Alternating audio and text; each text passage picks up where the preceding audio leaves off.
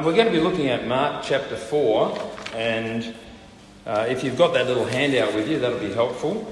But while you kind of open that up, and I encourage you to have Mark chapter 4 open as well, just to see where we're going, let me just say a couple of things about the church camp, which is coming up. I was chatting with the guy who's going to be giving the talks during the week. He and his wife are coming up from Balmain in Sydney, and they're really excited to be joining us. And I met together with Barb during the week, and we were kind of going through the list of registration, and you know what, there's more people coming to this camp than we've ever had come to this church. So that's really exciting. I don't know where we're getting it from, you know. Jesus said go out to the highways and the byways and invite people, but you haven't missed out. If you want to grab one of these blue forms, we'd love you to come along. It will help if you can kind of give us an indication that you're able to come, because over the next week we want to be looking at the rooms and kind of allocating accommodation to different people. I know some people are going to bring up caravans, and we're going to bring up a tent ourselves and so on. So it'll be a great weekend. It'll be fully catered, and I think it'll be a great opportunity just to get to know each other better. And if you're thinking, look, I'm not sure I'm up to coming because I don't know that many people well, it's the best way to get to know people well. So I'd encourage you to think about that, and I'm happy to chat to you if you've got questions or there are particular things that you might be concerned about and so on. Basically, we'll make it work. That's our pledge. And there's also been some people who've offered to help out financially too. So if you're thinking, look, I'm not sure we've got the cash at this point of time, somebody here will help. Not a problem. How about I pray, and then we'll have a look at Mark chapter 4 together. Heavenly Father, please help us to have ears to hear. We ask that as we read and listen to your word now, that we'll both understand it and trust it, and that you'll encourage us to live and speak and think and act as your people. Amen. Well, we're continuing through Mark's Gospel, and you might remember that one of the big questions that we're asking as we go is, who is Jesus? Second big question is, what does he come to do? Third big question is, what does he want from me? So if you're reading it through on your own, who is Jesus, and what does he come to do, and what does he want from me? They're three questions that will help you, I think, to get the most out of Mark. And what we're doing today as we look at chapter 4, it's like Jesus is going to be teaching some incredible things. And the topic of his teaching really has to do with communication. You can read again and again how you listen to this. If you've got ears, then listen carefully. Be careful how you listen. And communication, it's such a fundamental aspect of who we are. Fiona and I do quite a bit of pre-marriage counselling with engaged couples. There's a hint for you, Bevan. And we usually spend the bulk of our time talking about communication. Because see, if you get communication right, then you can deal with all the other things. If you haven't got communication right, then you've got not much hope to work through the other issues. And communication is something that's very important when it comes to knowing how to respond to Jesus. How we listen to Jesus and how we speak of the things of Jesus. He's going to talk about both these matters today. And the way that he goes about speaking to us, firstly, is with these simple stories called parables. And when I was growing up, I remember having parables described to me as being an earthly story with a heavenly meaning. Have any of you kind of heard that description? A few of the old people have, yeah. There might be a new way of describing them now. And I used to think that was because children need object lessons. You've got to have something kind of physical to think about that then makes sense of the concept that it's talking about. And I thought it was that sort of principle. Jesus tells us a story about agriculture, farming and stuff, and then we learn a heavenly principle, so he's making it easier for us. That was, of course, until I read it. You might have flinched a little bit when you heard these words. I wonder, Gavin, when you were reading it, what you thought of these words. Because when he's talking about the point of the parables, have a look there from verse 11. It said, the secret of the kingdom of God's been given to you. He's talking about the 12 and the others with him. But to those on the outside, everything is said in parables, so here's the purpose of the parables, they may be ever seeing but never perceiving. Really? They may be ever hearing but never understanding. So Jesus isn't saying parables so that that's what you're talking about, so everybody gets it. Jesus is speaking in parables, so it's kind of veiled, so it's hidden, so it's not easy to understand. And you think, okay, this must be a kind of a secret kind of backhand strategy to help people to understand the truth so that they might be forgiven. And then he says, otherwise they might turn and be forgiven. You think, hang on a minute, didn't Jesus come so that people could be forgiven? Surely Jesus would want to be understood by people. So why is he talking in parables, and what's the agenda here? Well, the amazing thing is that this parable is actually the interpretive key to understanding parables. So if you read on the next verse 13, Jesus said to them, "Don't you understand this parable? How then will you understand any parable?" So if you want to understand what parable is about, this is the first one to look at. It's the parable of the sower and the seeds with the different soils, because then what Jesus does from verse 14 onwards is he sits down with his followers and he says, this is what it means. So whether or not we get it at first reading, Jesus spells out what he's talking about, and that becomes the key to understanding all parables. This is a really important one that we've come to tonight. Right? So if you want to understand Jesus' teaching, understand his parables, this is it. And what he does is he says, this is a parable about how you listen. How you listen.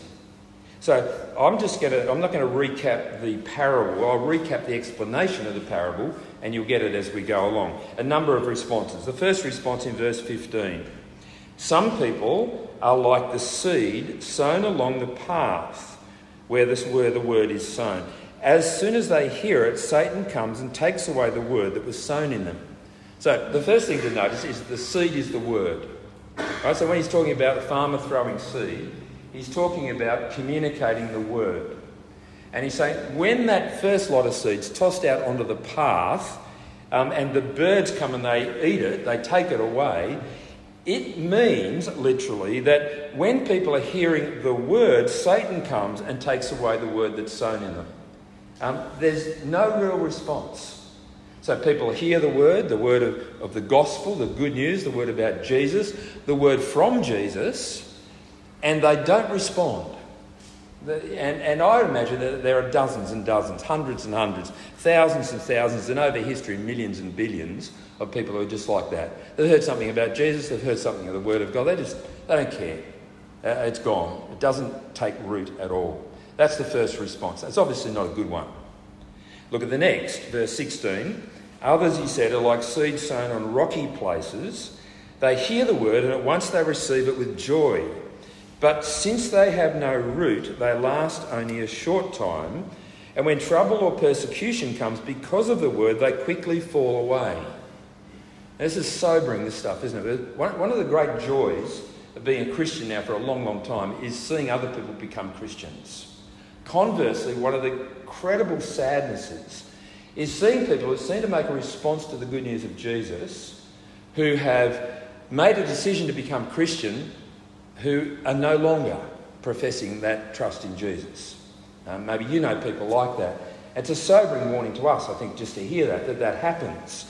And what he says is that there are people who've kind of been enthusiastic at first, that, yes, this is great news, but other things happen to make it difficult.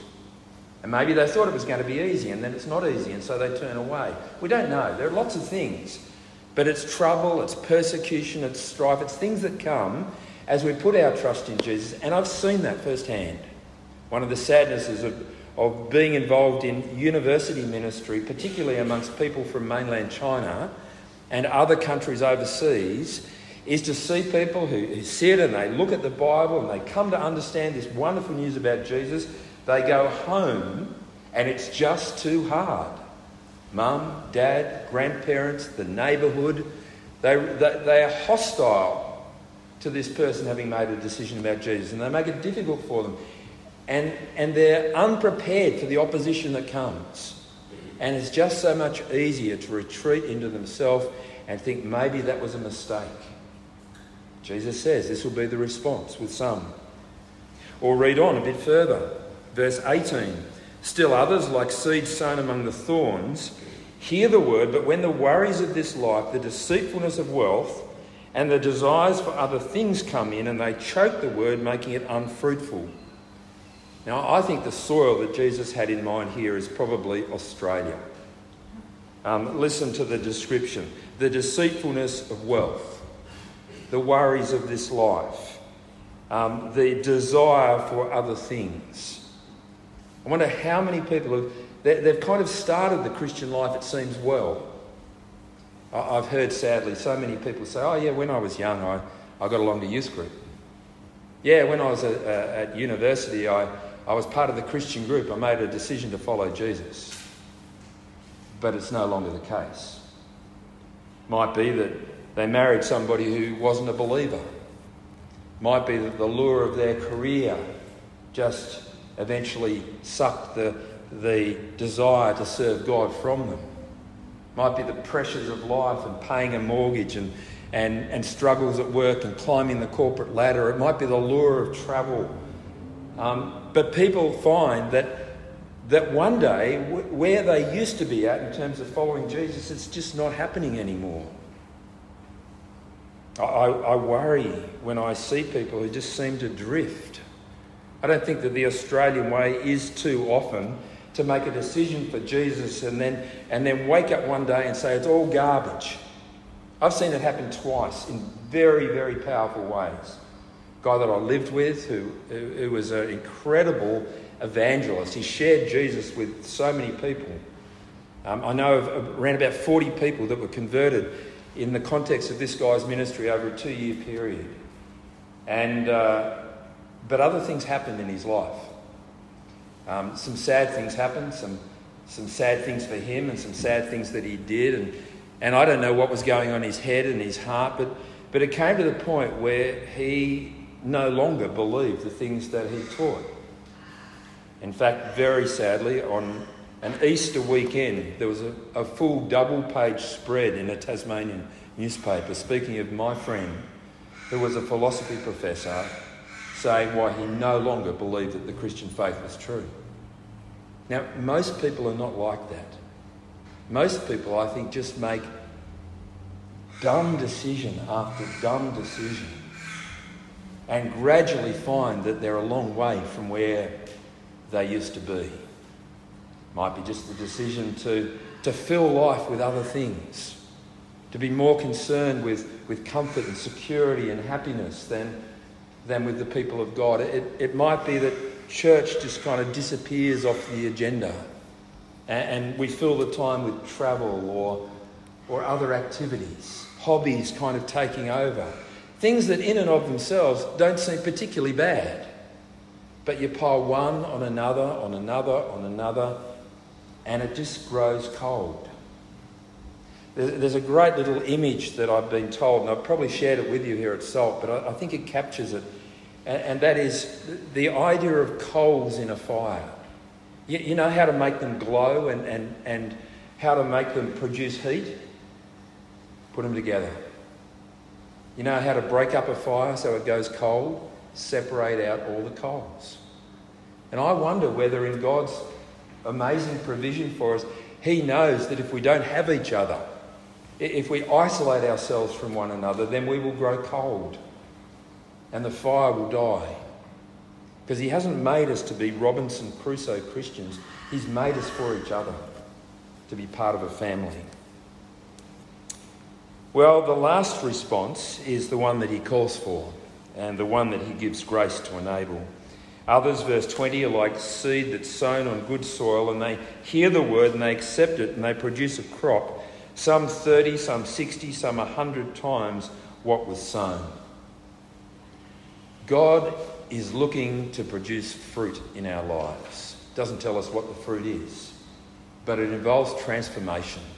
It involves change that God is bringing. So why does He speak in parables? Well, so that the truth might be veiled. How does the truth get unveiled? By following Jesus.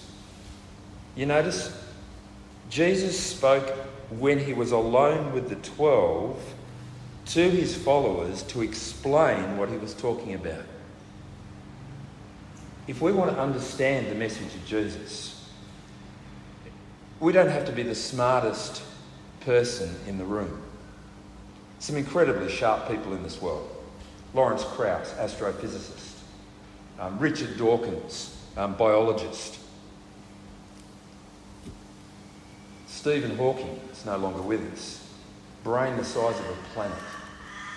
Don't know God. No, it's not the size of our brain that matters. It's whether we're willing to follow Jesus. And if we follow Jesus, then Jesus makes these things known to us. You think, hang on, don't I have to follow him first and then he responds?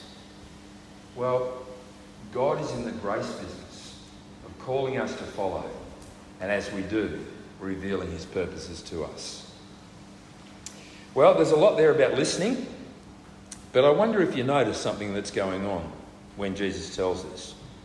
That is, it's not just an abstract story. It's a story that every time engages the listener.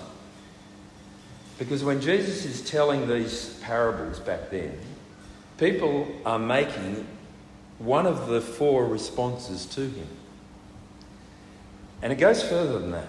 Because as we continue to read this, and as I look to preach this, we are making one of the 4 responses to Jesus. This is not academic. This is going on right now.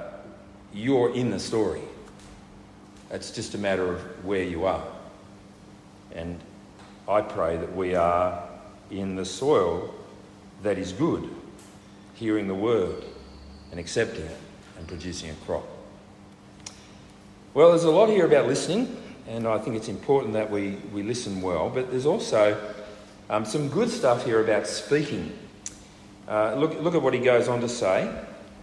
The first thing here is, I think, the implication of people not always responding well to the good news of Jesus. That is, we need to have realistic expectations. If we think, for example, every time we share Jesus with somebody else, that person is going to fall on their knees, become a Christian, and live following Jesus forever after, then we may end up being disappointed. I think Jesus is actually telling us ministry is going to be hard work. Sharing the gospel of Jesus is going to be a struggle. There's going to be disappointments and sadnesses. And as a parent, we know that. Our kids go through decisions and choices, and sometimes we kind of rack our brains thinking, why are they doing that? Why wouldn't they choose a better path? Or we look around about each other in church and we think, really? We need to accept the fact that people are going to make their own choices and to trust God with that, to have realistic expectations. But we also, I think, need to realise that the Word of God that we hear and that we pass on to others can have a massive impact. Look at this little parable that Jesus tells down in verse... I'll read from verse 26. This is what the kingdom of God is like. A man scatters seed on the ground. Night and day, whether he sleeps or gets up, the seed sprouts and grows, though he doesn't know how. All by itself, the soil produces grain. First the stalk, then the head, then the full kernel in the head. As soon as the grain is ripe, he puts the sickle to it because the harvest has come. Again he said, what shall we say the kingdom of God is like? Or what parable shall we use to describe it? It's like a mustard seed, which is the smallest of all seeds on earth. Yet when planted, it grows and becomes the largest of all garden plants, with such big branches that all the birds can perch in its shade. It's very easy, I think, to become depressed and pessimistic about being Christian. I mean, what is there? 50 of us here? 40? Maybe 70 with the kids all together? I mean, there's 4,000 people in Bonny Hills. It's 12,000 people when you add like Catterall. There's 15,000 people into the North Haven. There's 20,000 in this kind of region. There's another 80,000 up in Port Macquarie, and there's 40 or 50 of us here. And there were more people at the football last night, weren't there? Doing something that's of no consequence, not even part of the season. Yay, the Raiders. You see, it's very, very easy to get depressed and think, I talk to people, I pray for people, I go along to church, I'm not really having any impact. There was a preacher who used to do kind of travelling missions in the United States, some country, US. And he'd bring his kind of tent to the township and he'd speak night after night. And people would make responses or people would go home unimpressed. Some people would heckle and some people would sit politely. And one time there was a young fella, late teens, his name was William. And he went along to hear that country preacher. And he gave his life to the Lord Jesus. I reckon that country preacher might have been thinking, what am I doing? I'm just planting mustard seeds. There's so many people out here that don't know Jesus and I'm not making much of a scratch really upon the surface. But they might not have known that William, who we know as Billy Graham, was going to go on and preach to more than 1 million people. And that's so often the way it works in God's scheme. Who would have thought that this motley bunch of ex-fishermen hanging around with Jesus, who were being taught about the kingdom of God, would grow to be somewhere between 1 and 2 billion people 2,000 years later? What starts as a mustard seed grows into the largest of garden plants with branches so big that the birds flock. We need to realise that what we do will always seem unimpressive. It's not the glitz and the glamour, it's not filling stadiums, it's not the wealth and prosperity, it's not the grand designs. No, it's the small things.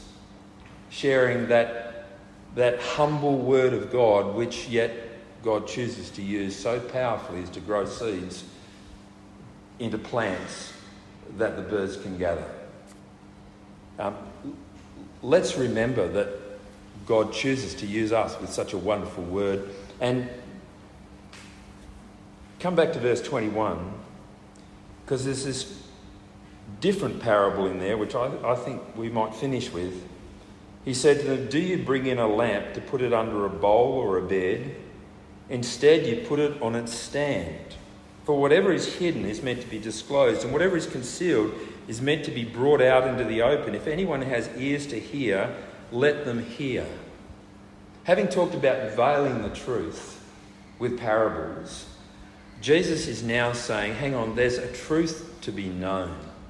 There's a word that people ought to be hearing. There's a light that is to shine. See, the purpose of a light is not to cover it up. Unless, of course, you're hiding from mum and dad under the covers while you're reading a book and you've been told to go to sleep. No, the purpose of the light is to shine light and to make things known. And I take it there's another parable of the good news of Jesus. It's not to be kept hidden, covered up, ashamed. No, it's to be broadcast. It's to be proclaimed.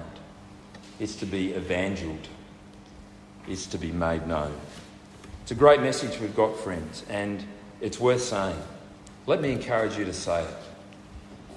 One of the things is when we pray for opportunities, God gives them. But if you're like me, sometimes you don't take them. So let me share with you. One of us has taken up a great opportunity and one of us has failed. Let me share with you. Emily. She's not here, so I'll talk about her. Emily's next door neighbour said to her one day that she'd like to find out more about being a Christian and asked Emily to read the Bible with her. And I understand she's been doing that. Emily's next door neighbour's partner works in a motorcycle shop that I visit fairly frequently. And I was in there on Thursday and he said to me, "My partner's looking at the Bible with Emily." And I thought, that's good. I said, yeah, Emily's great, isn't she? What I should have said is, do you feel like you're missing out? Would you like to read the Bible with someone too? Now, I didn't think to do that. But when I told my son, he said, why didn't you say that, Dad? We'll all muck it up. We'll all at times be afraid to speak up. But God gives opportunities. Let's pray that we'll take them. Let's pray now. Heavenly Father, we thank you that we've got such awesome news, and that this is news that changes lives, and we pray that you'll be changing our lives, that we will be the seed and the soil that produce good fruit. Please help us not to be distracted and plucked away by trouble and persecution, or distracted by seeking after wealth and comfort and personal satisfaction. We ask rather that we'll see this good news for what it really is, hope for all eternity and news to be shared. And so make us brave. Give us grace to share the good news with those around us. Thank you that Emily is able to meet with this woman and read the Bible with her. Pray that you'll give me opportunity with her partner to do the same. And we pray for each of us here too, that you'll make us alert to the possibilities around us, even if it's just simply saying something about what we believe and why. And we ask this so that Jesus will be glorified and people's lives will be changed, not just for now, but for all eternity. Amen.